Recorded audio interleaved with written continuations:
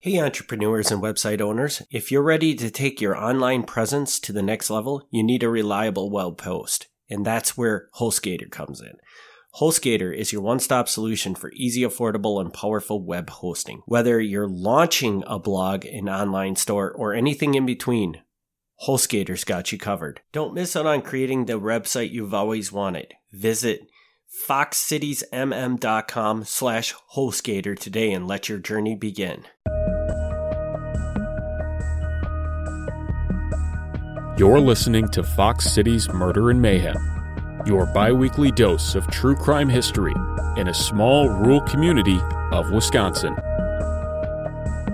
Hey everybody, welcome back to another episode of Fox Cities Murder and Mayhem. I'm Eric. I'm Gavin. And Gavin, we've got some news, I guess, about this podcast. Yeah. I don't know if I would... You almost said bad news. Yeah. You almost said bad news. The good news is I've got a tasty beverage. But the bad news, I don't know if it's bad news, but if for any of our serious listeners, it's probably bad news. Yes. We are going to be phasing out Fox Cities Murder and Mayhem. Guaranteed at least up to the end of the year, normal episodes. So for the next couple months, there'll be no difference. After that, as of right now, the plan is not to just completely stop, but it'll be sporadic. So, keep your subscription going, and when we drop a new episode, it'll show up. But it's more or less when I stumble upon a story, we'll tell the story. So, you might go a month or two or not hear something. You might hear something twice a month, 3 times a month. Who knows? So, but it won't be, you cannot count on us being your regular wake up Tuesday morning, get your coffee kind of thing anymore. Yes. After the new year. Unfortunately, it's just gotten to be too much to jingle all the different podcasts and have ideas for topics and everything ready every week. So, yeah. I do plan on, just so everybody knows, that I will be releasing, I'm going to go back and dig in our archives. And so at the beginning of the year, you'll still see stuff coming through, but most of it's going to be probably reruns of what we had previously recorded. So you will see that. But yeah, and then we'll just put out some, whenever Gavin gets a couple stories together, we'll probably just put out a bunch of episodes at once. Yeah. So Let's say, I guess the good news is that in theory, I'll be spending more time on the Milwaukee Mafia. So if you're a listener of that podcast, which you probably are, maybe it'll get better. I don't know. Who knows? He's not promising that. No, I mean, let's keep our expectations low. But in theory, because I've got dozens of FBI files I haven't typed notes up out of. So if I could focus on that, there might even be stories that I don't know that we're going to tell. Who knows? That podcast could go anywhere. Yeah. And if somebody does want to step up and has a story that they want to tell on Fox Cities Murder and Mayhem, I'd be happy to get together with a person and we could do an episode all of your own if you have a story that we haven't covered. So that's an open option. You can send an inquiry for that to MilwaukeeMafia@gmail.com and we can get that ball rolling. Yeah, I'm interested. I would sit in on that. It's not so much that I don't have the time. It's just that you would be surprised how much it takes to put together like 2 to 4 pages of notes. It doesn't sound like much, but it does. It does take time. All right. Anyway, after all of that, you ready for our story? I am ready for the story. Okay, so this time we're talking about Senator Paul Husting, and maybe it's not Husting, maybe it's Husting. I don't know, but I'm going to say Husting. And he was a senator from Wisconsin, obviously, because he's on this program. And some unfortunate things happened to him. We're going to talk a little bit about the conservation movement, protecting our environment. And we'll talk a little bit about political differences 100 years ago. It's a few different odds and ends. My prediction for this episode is political differences 100 years ago are not that different than political differences today. That's my prediction for this episode. I don't think that's right, actually. No? Really? No, I don't think so. Okay. So, Paul Husting, our character this week, was born 1866, a long time ago, in Fond du Lac. His father, John Husting, came from Luxembourg. If anybody knows where Luxembourg is, it's kind of by Belgium and the Netherlands. Okay. I was going to say, is it Luxembourg the country? Or Luxembourg is it... the country. Okay. Yeah. All right. His father was a skilled watchmaker and fluent in several languages, which you kind of have to be when, you drive 50 miles and you're in a different country.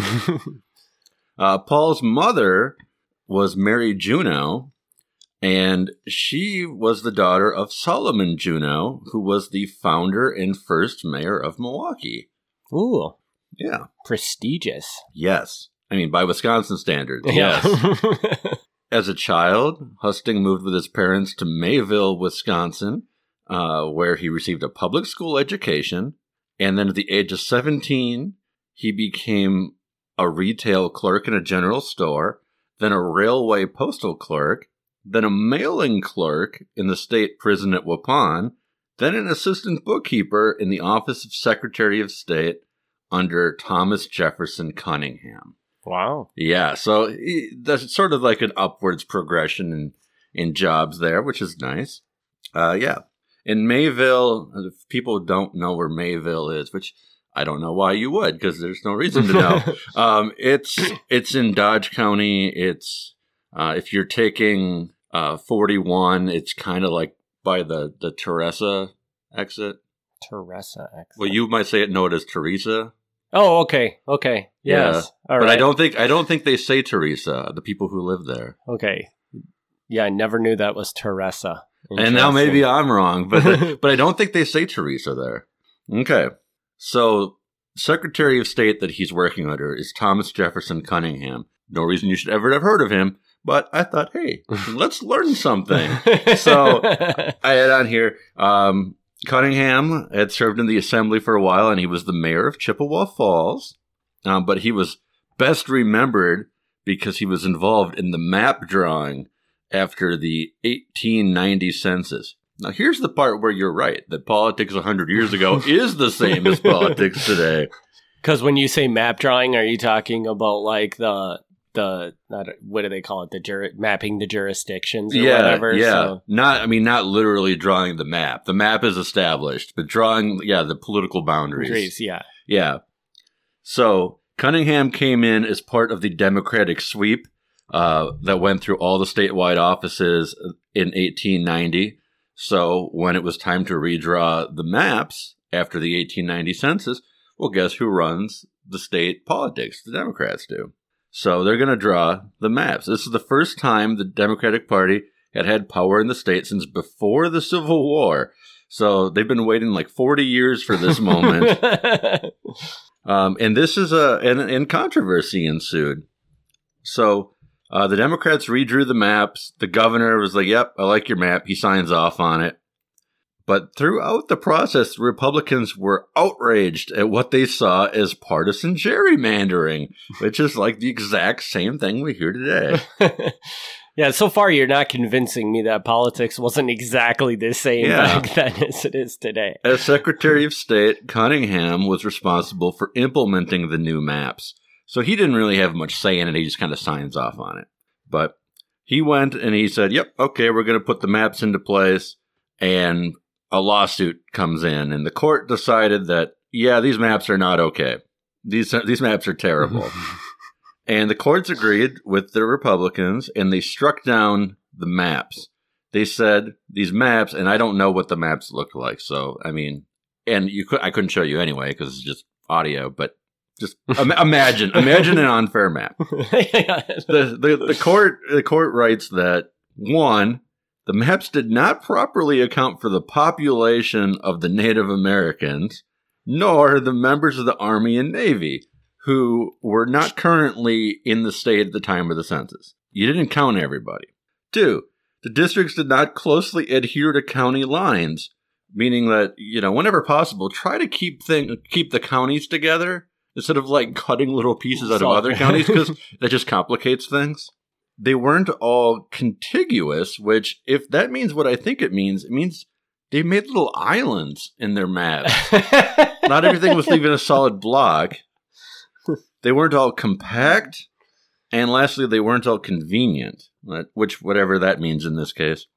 So they found 5 reasons that these maps were terrible. The legislature went back, redrew the maps. And again, these were struck down by the court. They said, your maps are still terrible. The third and final version of the maps were passed and accepted. It went into effect only 12 days before the 1892 election. Really? So you had 12 days to know what district you were even voting in. So, pretty bad. But again, even though Cunningham really, like, his only job is to implement this. Like, he's not drawing the maps, but he's not the one doing it. He's just putting them into effect. This became known as the Cunningham Principle, where these are the 5 rules you should follow when redrawing maps. So his name got stuck with that. And as we've learned, apparently, even though we have very clearly laid out guidelines from the state Supreme Court, we run into this problem every 10 years. Every time there's a census, someone's going to complain the maps aren't fair. So, yeah, that's... Yeah. And I should point out, I mean, in recent years, it's been people saying the Republicans are doing it wrong, and here it's saying the Democrats are doing it wrong. So it's like, it's whatever party's drawing the whatever lines. Whatever party's drawing the lines. This is not a one-side thing. This is a power thing. Anyway, getting huge sidetrack, but I like these little bits of Wisconsin history. Enough of the politics, right? Yeah, enough of the politics. All right. So we get back to our guy, Paul Husting. Husting enters the University of Wisconsin Law School. He passes the state bar.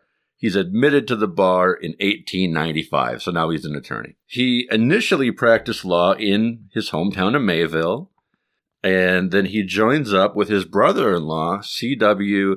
Lamoureux, which I'm sure I'm saying that wrong, but the C.W. Lamoureux, until that guy is elected judge, and, can't be a practicing attorney and a judge at the same time.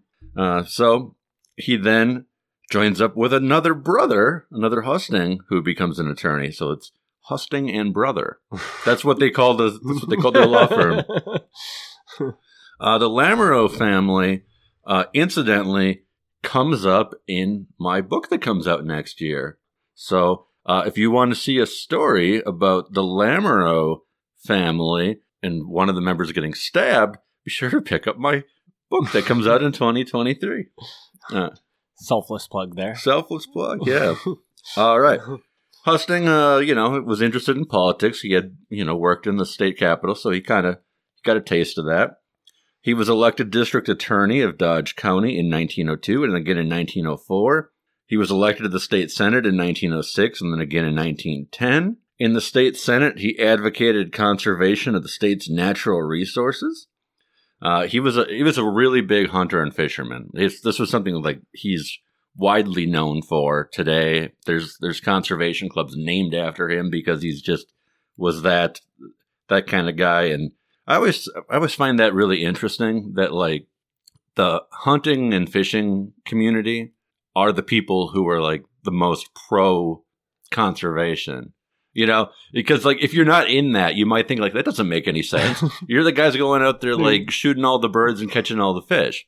But they understand that if they want their grandchildren to be able to go out there, you have to kind of make sure of the land. Yeah, make sure it stays around. And make sure there's a place for them to go to hunt these animals and things like that. Yeah, right. So totally. it's kind of funny that like the people who are going out and hunting ducks, deer, and what have you, are the reason that we have the forests that we have. Otherwise, who knows? Nicolay National Forest could have been turned into whatever years a highway ago. Or something. Yeah. So these guys are like small heroes. He wanted to establish a maximum rate for railroad prices, which today doesn't really mean much, but at that time, apparently, you could get gouged at how much it costs to ride, a passenger car. The big thing that he was in favor of was the direct election of the U.S. senators. And this I think is fascinating. I'm going to deviate a lot here today. But if people don't know this, I think this is really interesting, is that today, when you go and you vote for your congresspeople, and you also vote for your senator, right? Okay. But up until 1913, you only voted for your congressperson. And what, the congressperson brought the senator? No, the state chose the senator.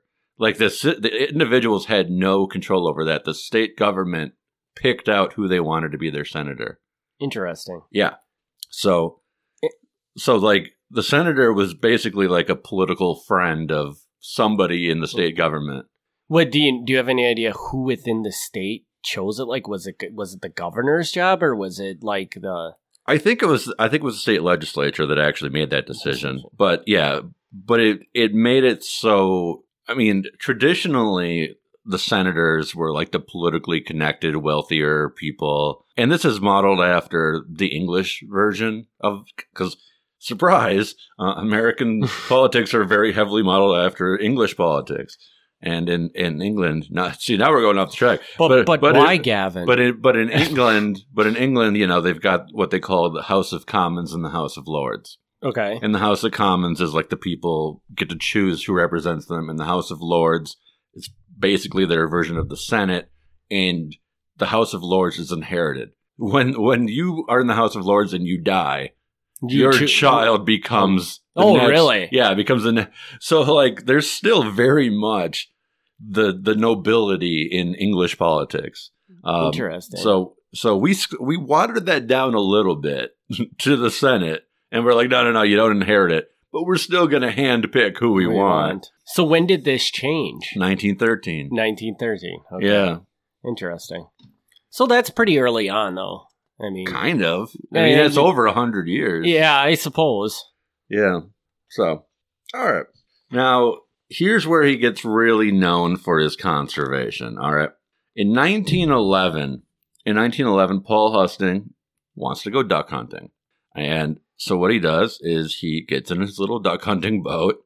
He goes down the river and he goes into the Horicon Marsh.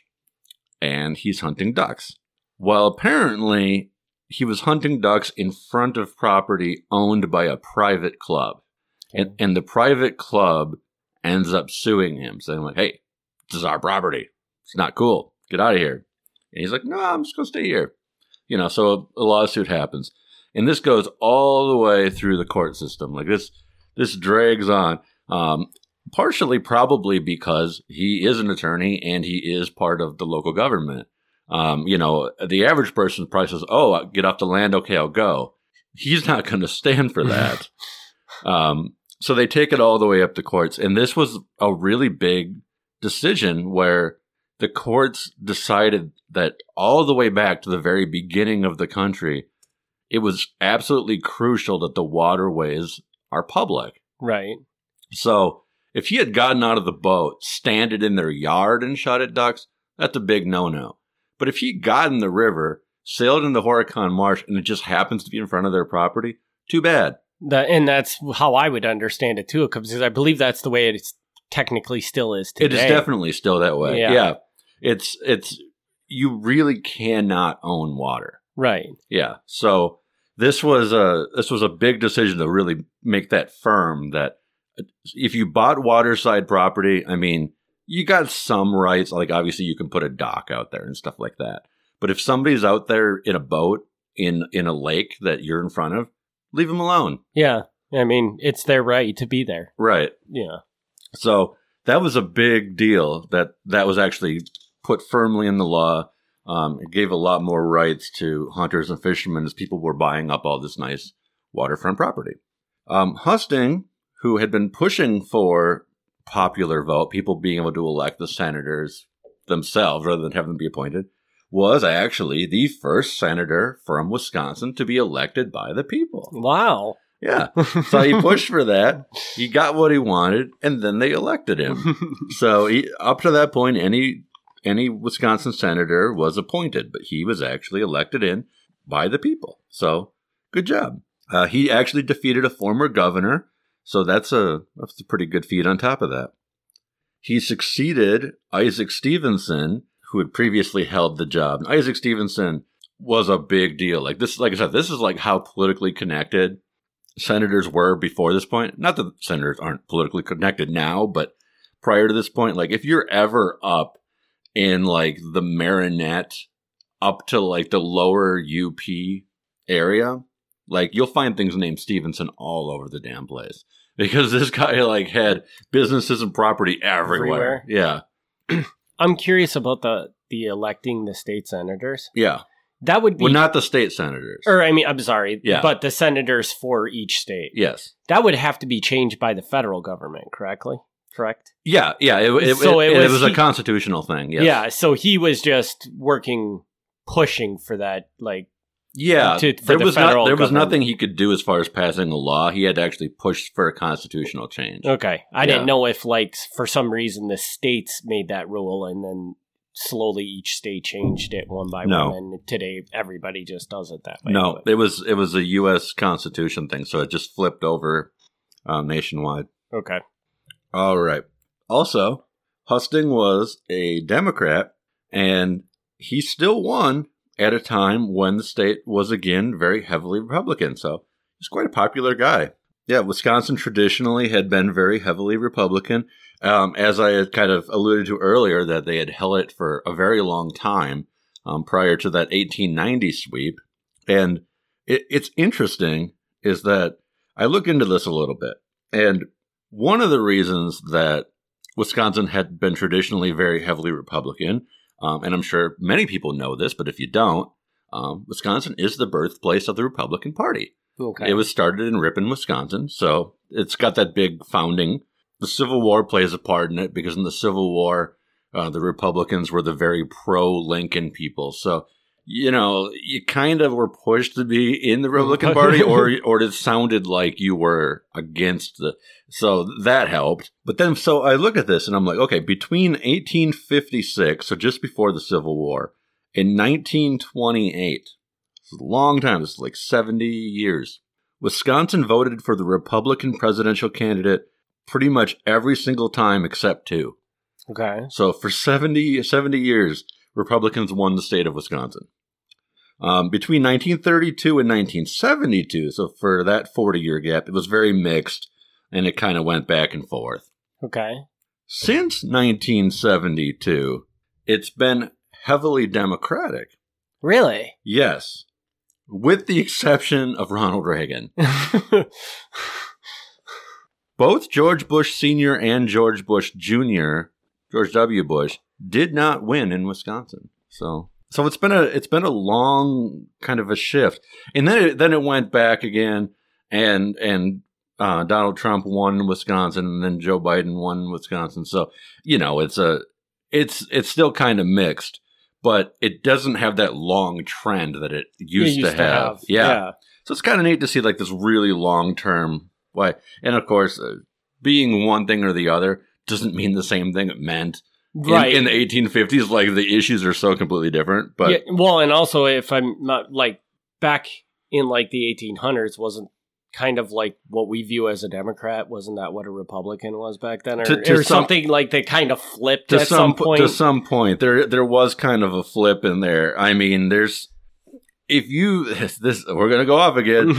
People are gonna love this episode. Yeah, like even if you look not that far back, like if you look at Dwight Eisenhower, who was the president in the 1950s, some of the things that he pushed for, you would not associate with the Republican Party. I mean, like, probably the biggest thing he's remembered for today is creating the interstate system. And, you know, and now, like, the big Republican thing is, you know, smaller government, lower taxes. Right. And he's like, we're going to build 1 million miles of roads. So it's completely, like, unrecognizable. So... After Husting was made a senator, he was the chairman of fisheries, which I'm sure was a very cool position to have. And he was in favor of entering World War I. And that was actually a very controversial stance. Obviously, I think everybody knows that we did enter World War I, but that was really not cool in Wisconsin, of all places, because Wisconsin, at that time, as today, was very heavily German. And at that point, I mean, this is the 19 teens. At that point in time, I mean, German was German. Now, most people have some German in them. But at that point in time, you still had family members who spoke German at home and things like that. So, so they saw Germany as extended family or, at least culturally connected. Mm-hmm. So like, we don't want to go to war with them. But Husting pushed for it. And he was opposed by the other senator at the time, who was Robert La Follette, the much better remembered senator. And La Follette was like, no, we can't, because we're all German people here, and that's not okay. But Husting said this war is not a war against Germany. It is a war in favor of democracy and freedom, which I guess, Eric, you're right again. Look at that. Well played, right? It sounds just like how a politician would sell something today. Yeah. Oh, if you like democracy and freedom, you got to vote for this war. Oh, man, I guess I didn't realize you really nailed it. So there was some debate on that. Of course, ultimately, we entered the war. And what was kind of interesting, what came out of that was an act called the Espionage Act of 1917, which today we largely use to prosecute hackers who leak very sensitive information. But at that time, it wasn't as clearly defined yet. So a number of people who had been pushing to not go into war, if they didn't stop doing that after we entered the war, they were seen as treasonous. Really? Yeah. So there were people who ended up going to prison. There were actually sitting congressmen who went to prison because they continued to argue against the war after the U.S. entered it. So, you can't do that or you're seen as anti-American, and they locked you up. Wow. Today that you can do it. You can do it all today you you want. can protest wars all you want. The other thing I think that's really funny about that part of it is really, we're prosecuting computer hackers under a law that was written in 1917. Yeah. That's weird, right? Well, it's a different sort of thing, because here the idea is, if you're actively saying this war is a bad idea while, American boys are out there fighting in it, you are being treasonous. You are against the national government. And today it's similar with the hack, not all hackers, but the hackers who are releasing national security documents. It's the same sort of a concept. Okay. It's the modern version of it, but it's if you're releasing information explaining where the troops are mobilized or what techniques we have to intercept communications that other governments aren't supposed to know about. It's the modern version. Yeah, I can see that. Yeah. It's still funny to think, though, that a computer crime is prosecuted under a 100-year-old law or whatever. Right. I mean, right. It's just kind of I'm sure there's been many amendments since then. I'm by no means an expert on the espionage laws, but okay. So up to this point, you might think to yourself, hey, when's this guy going to get killed? Yeah. You think everything. I thought this was murder and mayhem. What's going on here? You've tricked me. You've tricked me into talking about Wisconsin politics. Yes. So. Well, if anything we've accomplished from this episode, though, is that you went into this episode thinking American politics wasn't exactly the same 100 years ago, and now you're convinced that it is. Yeah, so. You did kind of get me there. I mean, the reason I say it's not is just because the issues are so completely different. Right. But, I guess we did come across a lot of parallels there. But, yeah, okay. You got me. And, of course, I didn't write a date. So, hey, we don't know when this happens. I think it's 1918. It still is the World War I is winding down, so it's probably 1918. He is duck hunting, as he likes to do, out with his brother Gustav, which is a nice name. Yeah, Gustav. That's what I was thinking too, actually. Yeah. And Gustav, I'm going to use that as an opportunity to do a callback, because Gustav Husting was the defense attorney who represented Alex Greeno when Greeno stabbed his son. Really? Which you may remember from a recent episode. That was a very recent episode, too. Yeah. So look at that. Tied it back. So now we have a Kaukauna connection because Gustav Husting was in the Kaukauna area defending a Greeno family member. But anyway, so these two brothers are out. They're duck hunting on Rush Lake, which is near Pickett, Wisconsin. And again, no reason you should know where Rush Lake or Pickett, Wisconsin is, but Pickett is kind of, I believe, if you know, correct me, but I believe it's like between Oshkosh and Ripon. No idea. So okay. I can't. I think that's where it is. I think it's a little small, like unincorporated place you drive through between there. But, all right. So here's what happens. Paul Husting is ducked down in the boat. No pun intended on the ducking. He's down there. He says, he rustles up the weeds or whatever. The ducks fly out. He tells his brother to fire. And in a foolish moment, he stands up too quickly and he takes the shotgun blast pretty much point blank because, it's not that big of a boat. So his brother shoots him in the back and he dies right there in the boat. Now, he dies on a boat, huh? Yeah. Now, I mean, if I was a conspiracy theorist, which I'm not, I could say, well, what do we know? I mean, maybe the brother just killed him on purpose and then made up this whole story.